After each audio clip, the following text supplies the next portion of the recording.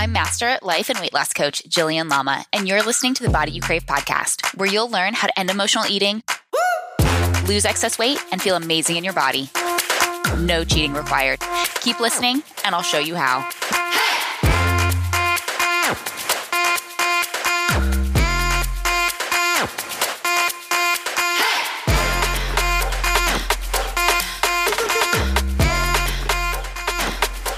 Hey, welcome back to another bonus episode of the Body You Crave podcast. Today I'm talking with my friend and photographer, Jessica Korf. So Jessica is an award-winning portrait photographer, a visibility strategist, and she's the founder of Success Refashioned magazine. She's also been featured as a woman of impact by Impact of Southern Arizona. So Jessica and I became friends online through all the COVID things, and she ended up being my photographer for one of my maternity shoots that I did. I call them my glamour maternity shots.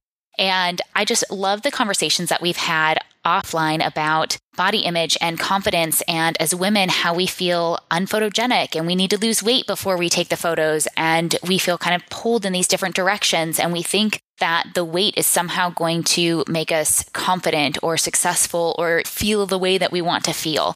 So in this episode, we dive into all of those, as well as, her story as a child with food and body image and the challenges that she went through. We talk about perfectionism and what we learned as kids as to how we, how we're loved, how we earn it, how it's given, and some of those labels that we put on ourselves.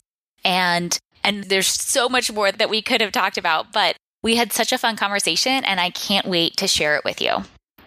All right. Well, welcome to the show, Jessica. I'm so excited to have you on today. Thank you. I'm really excited to be here with you. Awesome. Well, go ahead and introduce yourself to the listeners for us, please. Sure. My name is Jessica Korf, and I own Fleur de Lis Photography, as well as a recently launched, I keep saying recently launched, but it's been over a year now. So pretty soon it'll be in its 2 years magazine, Success Refashioned magazine. We work a lot with women in the capacity of them feeling great about themselves and standing in their power and creating this space where they get to really just show up, love who they are, and really feel authentically themselves. Yes, wonderful. I know so I'm having another photographer on the show as well, and we're talking about imposter syndrome and some other things. And I know some people are thinking, wait, am I on the right podcast? We have a photographer? What's going on here?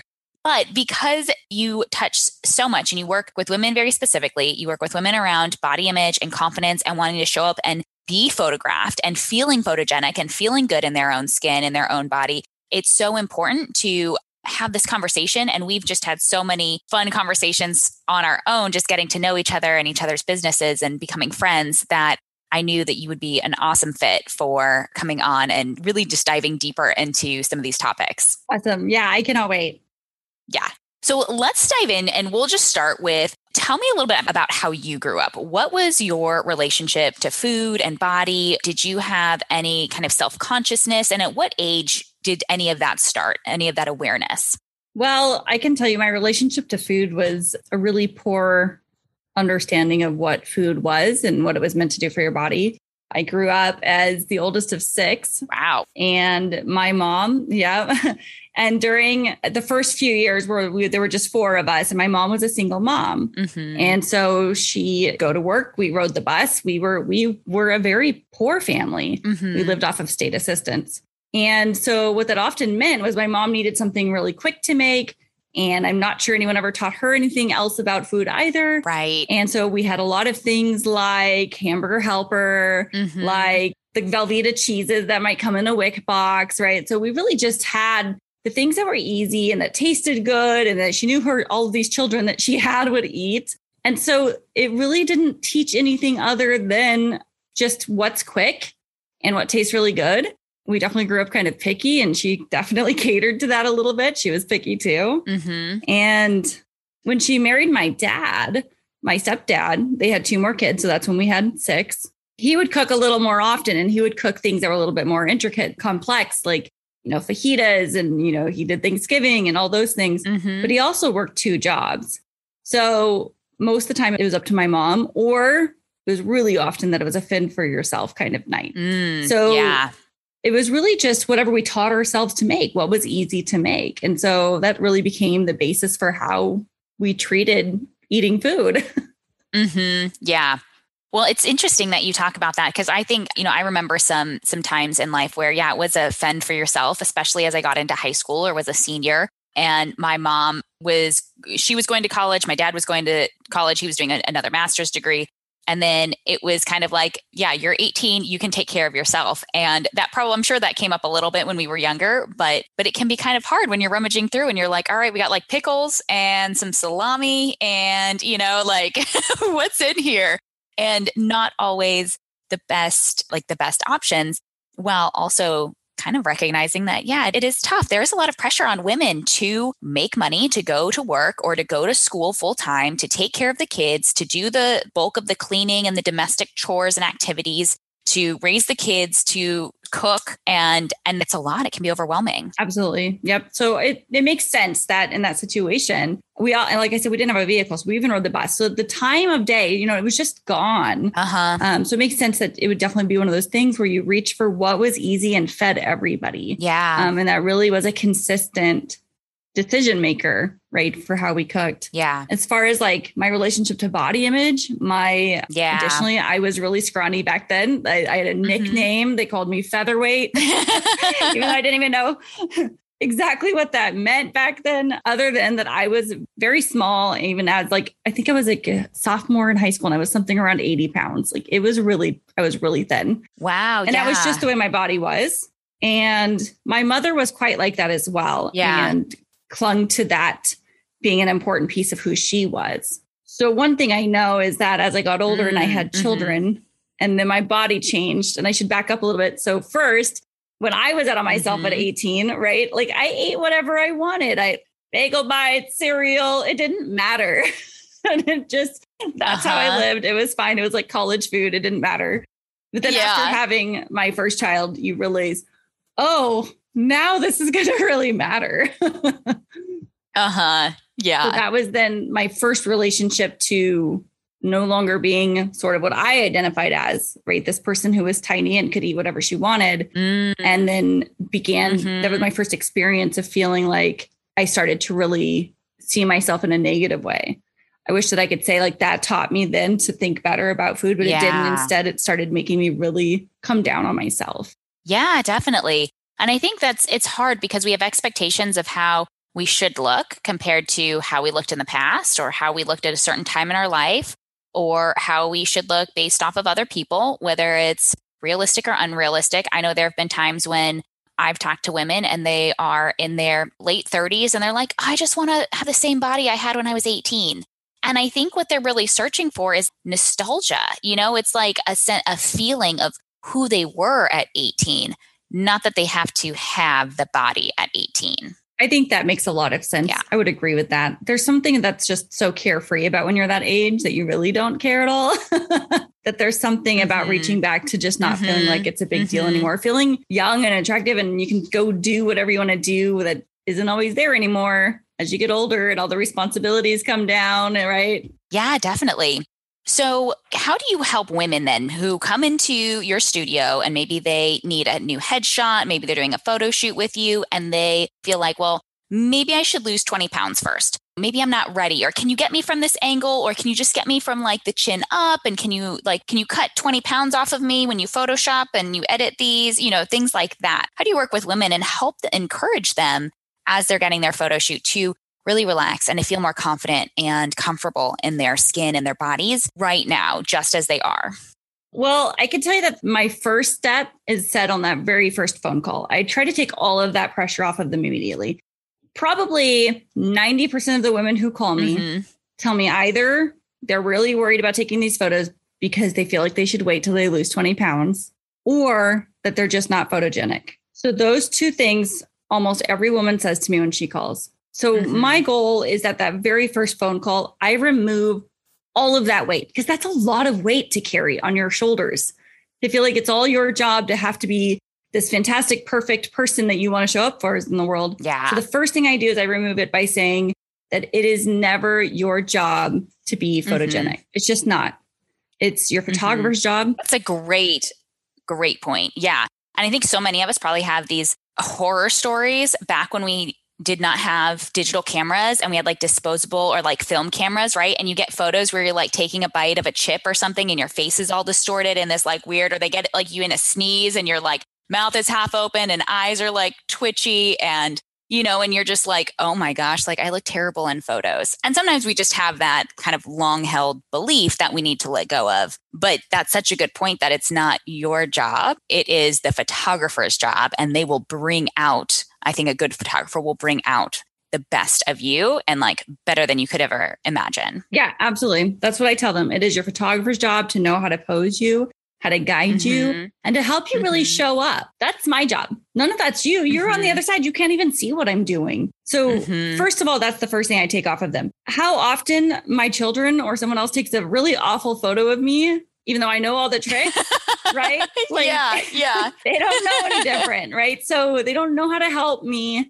in the camera. And the camera angles just do something different. Your eyes see people in a different way that a camera sees them. A camera flattens it out so you see all of it at one time. And your visual is like when you're looking at somebody and speaking to them, really like there's really not everything in focus, right? You're really just focusing on one part of them. The rest of it kind of blurs away. So it's very different to look at yourself in photos too. So yeah, that's the first thing I do is I remove that completely from them, not their job. So I feel like that already helps them to start to feel confident or at least comfortable in showing up in front of the camera, knowing that I've got them and I'm taking care of them and there's no pressure on them. They don't have to know anything. So that's the first thing I do. Then the second thing is we talk a lot about wardrobe. We talk a lot about what's important to them. We really dive into how they want to show up. And then we use posing that's going to help flatter them for starters, right?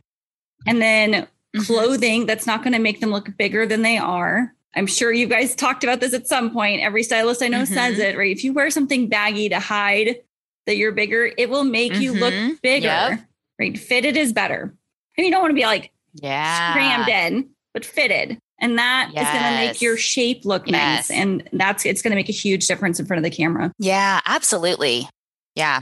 And if you haven't yet listened to the bonus episode, Stylish at Any Size with Judith Gatton, make sure you go back and listen to that one because she is full of some really great tips on how to dress as a curvy girl. And curves, regardless of where they are, how big they are, like we all have curves as women. So how to dress for your specific curves and feeling really good about what you're wearing and finding good fitted clothing that you don't feel you have to cram yourself into and that you're not trying to hide under or hide beneath. Exactly. Great clothing tips are going to make a huge difference in your confidence. And that's not just in front of the camera. So that sounds like it's a great episode to check out because even in myself, I am a bigger girl. And when I dressed really stylishly for my body type and I feel really good, I show up really good. I feel good and it shows up. Yeah. So when I help them with their clothing so that they show up in front of camera, they already feel really good because they feel good in their clothes.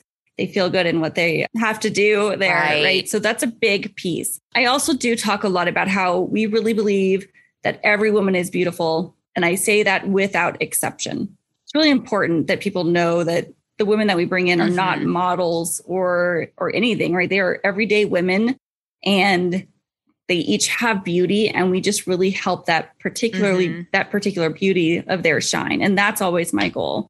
And there's really something fabulous that when they look at those photos, how often I see them tear up or just really get excited or even step more into their business because now they feel so confident and they love those photos of themselves and they see themselves in a different way than maybe they let them see themselves in the mirror. Yeah, absolutely. And, I have to say here that Jessica did my glamour maternity photo shoot, which is what I call it. It's like glamour shots for a pregnant woman. And it was amazing to like feel beautiful and glamorous and attractive. And it was really fun because we had different material that we played with. And she had an assistant who was like throwing material kind of behind me and to the side and stuff. And so it was super fun just to stand there, hold the pose, smile. And we took probably a dozen photos. But like from my perspective, I'm thinking like, all right, I don't know what's here, but I trust you.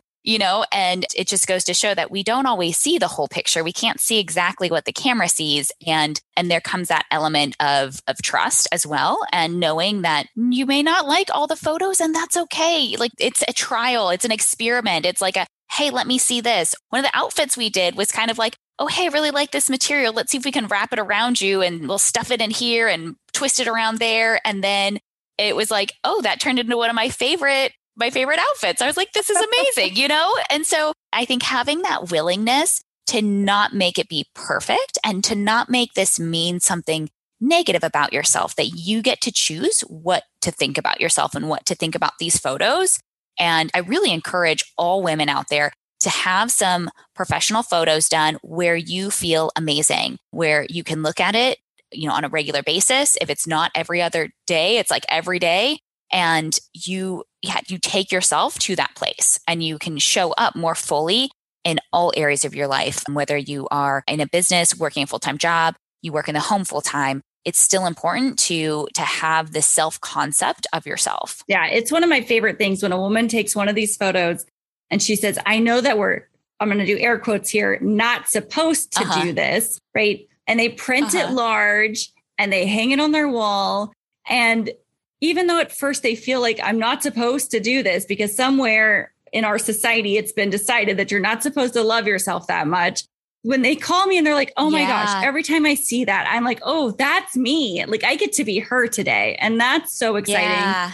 I think every woman should have a photo of themselves hanging that's reminding them of their power and their strength and their beauty. Yeah. Yeah. So one of the photos, I haven't hung it up yet, but it's going to go right back here on this wall in one of my collages. So I can't wait to share a picture with you when I get that hung up. I can't wait to see it. Yes. Yes. So, and it's interesting too, because a lot of times body image and confidence, it can take hold at an early age. Not always, but a lot of times, with a lot of women that I speak with, it has started at an early age, or even just this consciousness and awareness or identity in being small, thin, tall, of being a certain type or being the pretty one. And it's so funny how we often can look at other people and they could be looking at us and wanting our bodies. So I remember looking at my cousin and thinking like, oh, if only I was tall and thin and blonde and beautiful like she was. And she was looking at me like, oh, if only I could like be normal looking and be athletic and not be taller than all the boys. And, like she had a whole different set of criteria where she was looking and like kind of comparing herself to me and wanting to be me. And I'm thinking, wait, really? Wait, this whole time you wanted to be me and I wanted to be you. And it's like that's what happens. Or I was talking to my sister, this is a couple years ago, but had brought up something from high school. And I had mentioned like, oh yeah, they just knew me as the girl with the hot sister.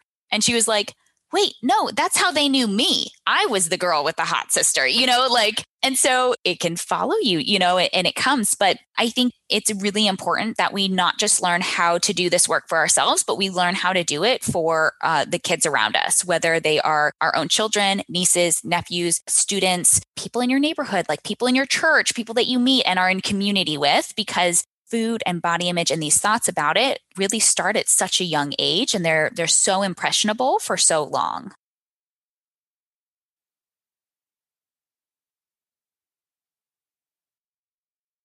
Yeah, that's absolutely for sure. I think I want to say, so as I told you, I have 4 kids, all girls, and my youngest is 6 going on 7. And she already has conversations about body sizes and the differences that she sees in people. So it's already becoming an awareness, right? The differences in people. And I imagine it's near this time, then they start to compare that, right? It's a natural progression. Like that looks like this, but I look like this, right? And we've had this conversation before too, where, I've taken my children into the doctor and the conversations the doctors have about gaining weight or losing weight, or it just doesn't feel well informed, right? It's very, you need to do this. And it feels a little bit like they're putting more pressure on them instead of saying, here's why we need to do this. And here are some great options to work on. So that's been a struggle. And certainly in my own life, I went through a couple of those diet fads, if you would, in which case then I'm talking about how much weight I'm losing and because I'm excited, right? And I'm losing all this weight. And you don't realize that the words coming out of your mouth, even though they sound positive because you're excited, are having an impact on your children and they're listening to you. Yeah. Your children who think you're beautiful even before you lost weight. And now you're talking about how you're going to be so much better. And so they're listening and they're hearing that it's good to lose weight and it's not good to not. And so it's really the conversations, I think, are really important. The way you're speaking about it is important. Right. Yeah, absolutely. Yeah. And I think something we don't often realize or we take for granted is how much children are downloading and absorbing and listening. And they are just trying to make sense of the world. So they're trying to make generalizations or rationalizations about what's happening. So it might be, oh, weight loss. I'm learning that weight loss is good. So being overweight or being fat or being this way or not losing weight, like this is bad. Like this over here, they're in their minds. They're just trying to figure out what's good, bad, right, wrong. They're trying to learn kind of what's acceptable, what's not. How am I loved? How this world around me work. And they'll start to branch out and to kind of step into their own and kind of socialize things once they're 14, 15 years old. But up until that point, they're really just looking around them and mimicking what they see and what they hear and what their friends are doing. And it's not that, it's hard because we can't protect them from everything, but we can do a lot in terms of really communicating in a positive way with them and speaking out loud some of the things that we're practicing. So I know one of the aspects that I always encourage women, if they're concerned about their kids' weight, is to start by just talking about, like I notice I'm not hungry and I'm, in the pantry or I'm looking for a snack. Oh, I wonder, I guess I'm just feeling I'm a little bored or I'm looking to relax or unwind or take a break, have these conversations and have them at a level where your child can understand them. Or, I'm choosing to eat these foods because this is what fuels me and gives me energy. Or I'm choosing to stop, I'm not going to finish what's on my plate because I'm done. I've had enough. I'm satisfied. And really, starting to look at some of those rules about you've got to clean your plate or you've got to eat everything or you don't get dessert. Some of those kind of incentives of you've got to finish this all. And it's different for everyone, and parenting is always a tricky subject. I'm not here to tell anybody how to do it because I have only just begun. There are many, many other experts out there, but just being aware of what you're bringing in and that it's all optional. And a lot of times, if we're not very conscious and aware of the cycles that we've been through and how to change them, we are just going to repeat it, even if we don't want to. If we don't have another way, if we don't have another means or alternative, we're just going to repeat the same thing that we learned and that we picked up. I think that that's an excellent point because I want to mention that as a result of my upbringing, when I met my husband, guess how I also cooked, right? And he's he grew up in home meals, home cooked meals. He's like, what are you doing? So it took somebody pulling me out of what I didn't realize was not a normal or, isn't what everybody does all the time type of thought process. And had to rethink what does it look like to do this differently? So that's a great point, because if you don't notice, if you don't have the self-awareness to see that you're carrying on those exact same behaviors, then you will continue to pass down those same thoughts as well. Yeah, right. And awareness for the children, I think, can start really early and just noticing that, encouraging them to journal, to write things out, to write out thoughts and emotions. One of the best ways to not eat over our emotions is to let it out, to get it out, whether it's talking to somebody, whether it's writing it, regardless of kind of how you choose to do that. It's important that we release that energy. So that way it's not driving us and kind of sitting under the surface, ready to pounce whenever our workday is done or the kids have gone to bed and now you're sitting on the couch, those sort of things. Yeah, absolutely. For sure. So what have been some of the obstacles that maybe you have faced through your own kind of journey into motherhood and weight loss and body image? And most likely, there's been weight loss and then weight gain and what that kind of mentally can do to us. Yeah, that's a big package to unpack. But I'll start with, as I talked about, how my mom kind of taught that piece. And then I carried that into what I really thought was worthy about myself as well. Definitely, I'm just going to fast forward a little bit to when I had the kids then. So then I worked harder to lose the weight, right? And then, each kid, I have 4, as I said, I'm working harder to lose the weight until at some point, then you get tired of trying to figure it out and you try all the diet fads and you lose all the weight and then you gain all the weight back, even though people tell you that will happen. You're like, it won't happen to me. Right. Yes. You're like, no, I'm the special one. I'm not going to do it. Yeah. And then what that yo-yoing did to my own self-confidence, right? I already struggled in general in self-confidence. I also am a survival of some childhood sexual abuse. And as a result, even as an adult, sometimes I deal with some of those self-conscious feelings that come from it. I think healing is an always work in progress, even if you've done the work. So it pops up sometimes still, right? So when after my 4th, all the tricks I knew weren't working. I got really depressed for a little while, and I was like, I can't deal with this. I struggled to do work all the time. I struggled to engage with kids. I struggled to be happy. I was more on edge all the time, right? All of the things that come with that. And when I dove in and did more healing for myself on a mental basis, on a past basis, I healed that piece a little bit too. So I was finally at a point where I was like, okay, I'm not going to worry about it anymore. I'm okay with who I am. Yeah. This is who I am, and I'm safe here. And I don't need to be something else I'm not. And so I really stepped into now loving myself. And then now the journey now is a health journey, right? Because my blood pressure is high and all the things. So we're working on losing weight, but now finally it's from a place that's healthy, not a toxic place, right? Not a place of I need to be something I have some view of what needs to be perfect, right? And now instead it's from a place of, okay, how do I make sure my body can keep doing the things it needs to do?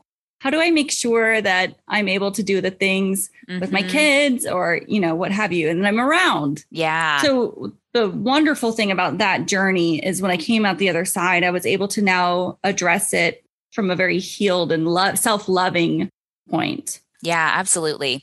And yeah, like you said, it takes some time. It takes some progress. It's not just a one and done. It's a kind of continual effort, and really boosting your own confidence in yourself, your own self-confidence that you can handle and tackle no matter, like anything that comes your way. We often think that looking a certain way is going to make us confident, but it's the thoughts that we have about ourselves and about our capabilities and trusting ourselves to handle obstacles and challenges and problems that arise. And it's that constant work every single day, probably multiple times a day. And that's something that, that I just got coached on today, actually, was like, really being aware and on the lookout for the negative self-talk and where does it slip in? Where are you indulging it?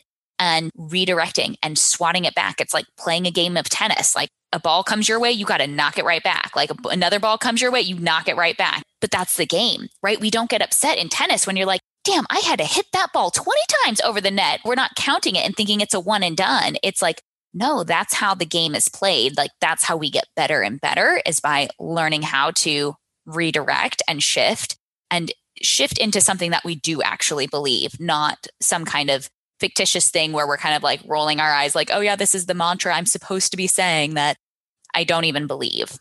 Because we've all tried that before. Absolutely.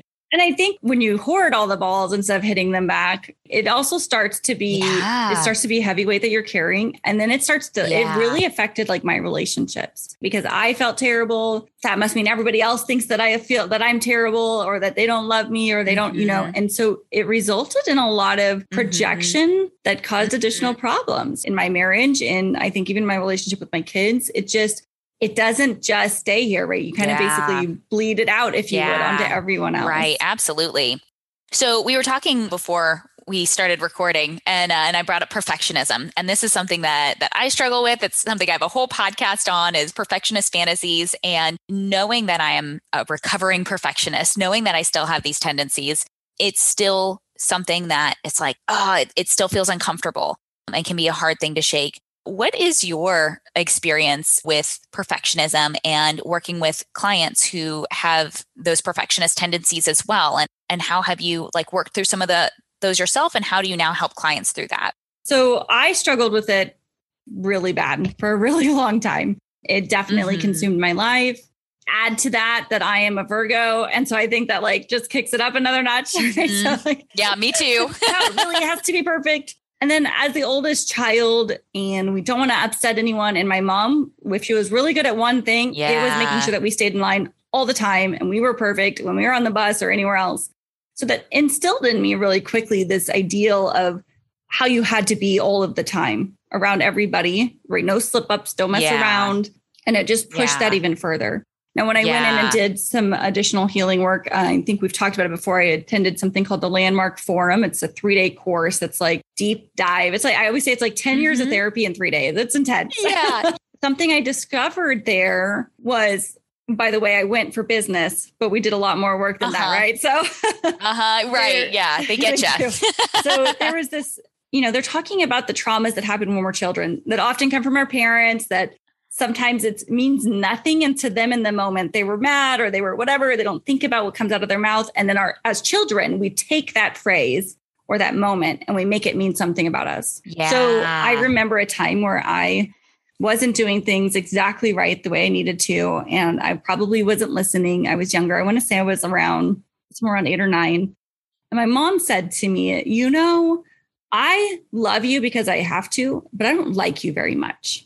And I can't imagine what she was going through that caused that to happen for her. I don't hold anything against her for that, but I decided that day that meant that I was still not perfect enough and that I needed to be more perfect so that I could earn that love. That became my whole way of being for a very long time. And then it continued into my first marriage. Right. I had a very toxic first marriage. There was a lot of emotional abuse, a lot of gaslighting, a lot of, there was even a little bit of like physical abuse. It wasn't healthy. And I consistently said to myself, just be more perfect.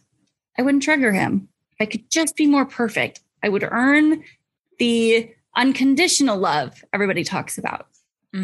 Right. So I stubbornly pushed on for that in that marriage way past when it was done, because I really just believed it was me who had to do the work. So that inner turmoil then makes you feel like everything is always your fault. So then, of course, when I couldn't lose weight and all the things to get back to where I thought I was supposed to be, to that ideal perfection that I thought was supposed to be there to be loved. Yeah. It was depressing. It made me feel like I could not be the person I needed to be loved. I couldn't, this was my fault because I couldn't be perfect enough. So it's been, in the past, it's been something really like detrimental to my life in so many different ways. But finally, as I worked through that, it's definitely something that and then in the business space, I'll even say, then I get analysis paralysis, right? I wouldn't put something out that's new, even if it was a great idea, because it's not done. It's not perfect, which meant it never got out. Right. Or if a client wrote me something, sometimes I wouldn't get back to those emails because I don't know how to give the best, most perfect response. So now I'm not getting back to clients. Right. So it definitely it's such a toxic term, right? That I hear even my kids' teachers will commend some kid on being a perfectionist. And they're like, thank you for, and it makes me cringe. Yeah. right. I'm like, don't encourage that because I know what it can do. Well, and I think it also stems from this fear of failure that we have. Absolutely. And this stigma on failure and how you are a failure. And it's not just you failed the class or you failed this test, but it's now, or even it's getting a B is a failure, right? It's not always even an F. It's, if you're a perfectionist, it's very much all or nothing. So if you're not perfect, then you've failed, then you're a failure. And it's that internalization of that I think is so detrimental. Oh, absolutely. Even in college, my kids still laugh about it. There was a time I went to college while they were I was in my 30s. And I remember I got A+. And then I had this class that I had an A-. I went to that teacher and I'm like, why is there a minus next to my A? He's like, everyone else got B's, you're fine. I'm like, no, but I'm not everyone else. So, right. So into even schooling. And it's funny now, right? But the anxiety and the stress that it caused then is not healthy for anyone. Right. Yeah, no, it's really interesting. It's so funny how the different areas where I'm still a perfectionist today and where I'm not. My husband, I think, can be a perfectionist and very particular about things. So we were painting my office and he was like, so are we trying to get this perfect or are we just trying to get it done? And I'm like, do you see the ceiling? There is paint on the ceiling. Obviously, I'm just trying to get this thing painted. Don't care that much. That's a great question for him to ask you. How good for him to know, this is a question I need to ask. Right. And it's funny though, because it depends on what the activity is. How confident and how comfortable can I be at putting out B+ work or B level work? Because that has never, it's well, if you're capable of doing A level work, you should be doing that. And it's this is what you should do. I feel like there's a lot in how we're trained and kind of raised, and a lot we maybe kind of socialize and get these ideas from school about how hard we should work and what we should be doing and putting out there. And there are certain things where, yeah, I'm not a perfectionist when it comes to painting the walls. Like, I just need to get it done so I can unpack, like it's just a means to an end. There's this other thing that's coming. It doesn't have to be perfect.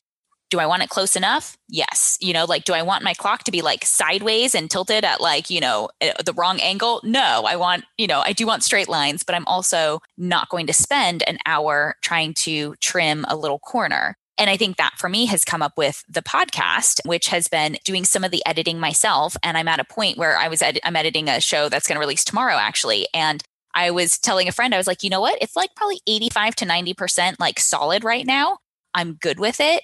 And I could just submit it now, or I could spend another hour probably editing it to try to make it that like 95 to 99%. What is the best use of my time? It's probably just to let it go, let it be, and submit it and move on, and not stress and worry about a few of the extra or likes or, different habits and little nuances that I have, and just submit it and like move on to the next thing instead of getting so hung up on one specific project or task.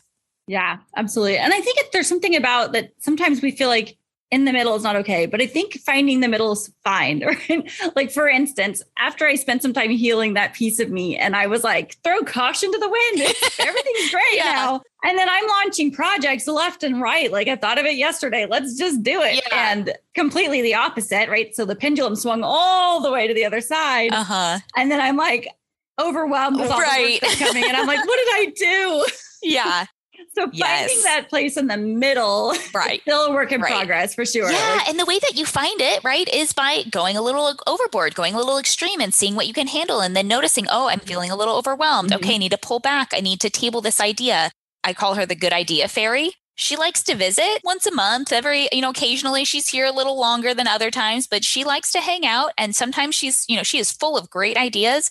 They're not always helpful or useful or implementable in the moment. Like, sometimes we just need to stay focused on what we're doing and not get distracted with other projects and hobbies and tasks and things like that. It's like, let's just focus and let's finish a project before we move on to the next. And I found that for me, it's funny how I can get like 90% of the way there. And then that last 10% takes me like longer than the first 90 did. But it's like the act of finishing. And it goes back to that wanting it to be perfect and this struggle with perfectionism. And like, can we just finish it and get it out there and let it go? Right.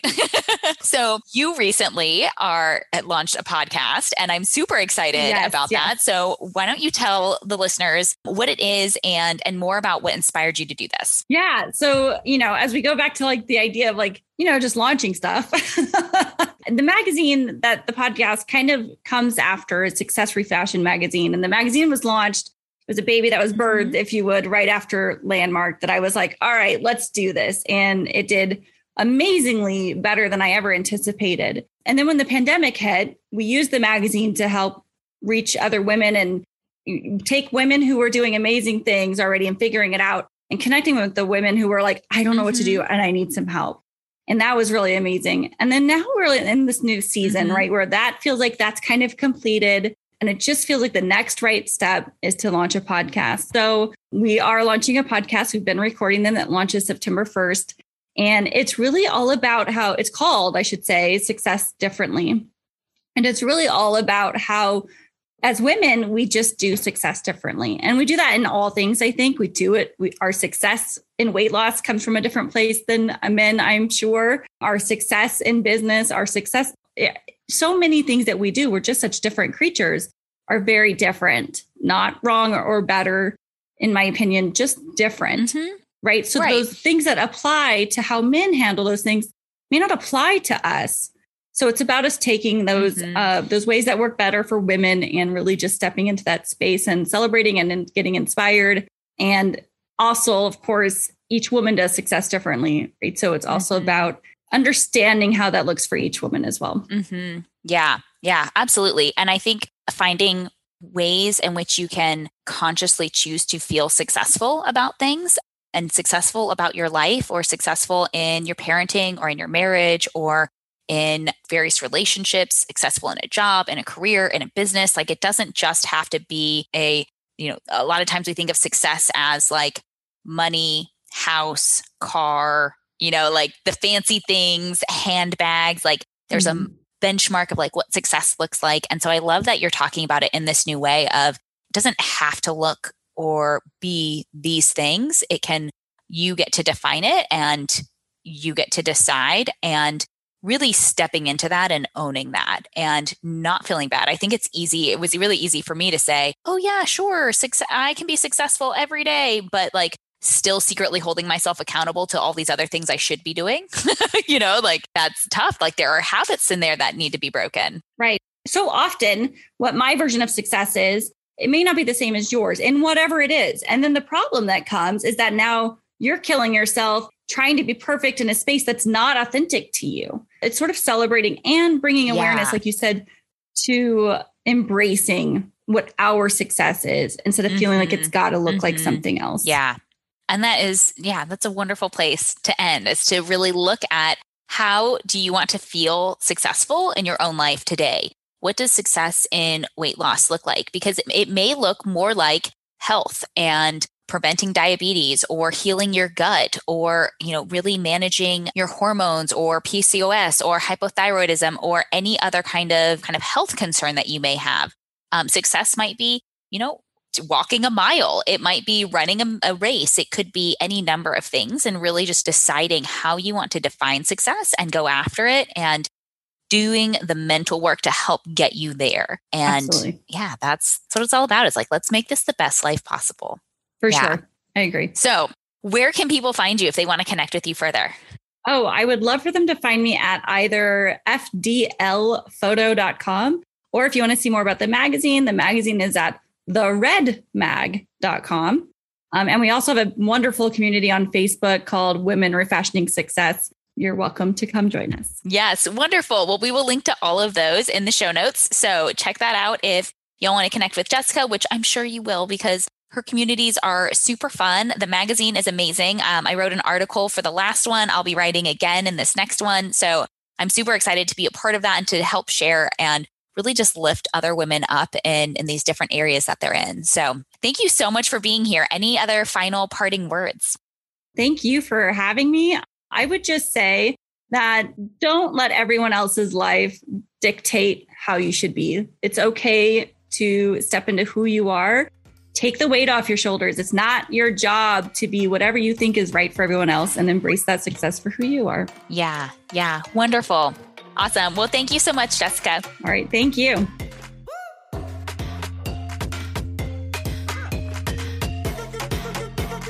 If you like this episode, then you'll love my free virtual workshop, 5 Keys to End Emotional Eating and Lose Excess Weight for Life.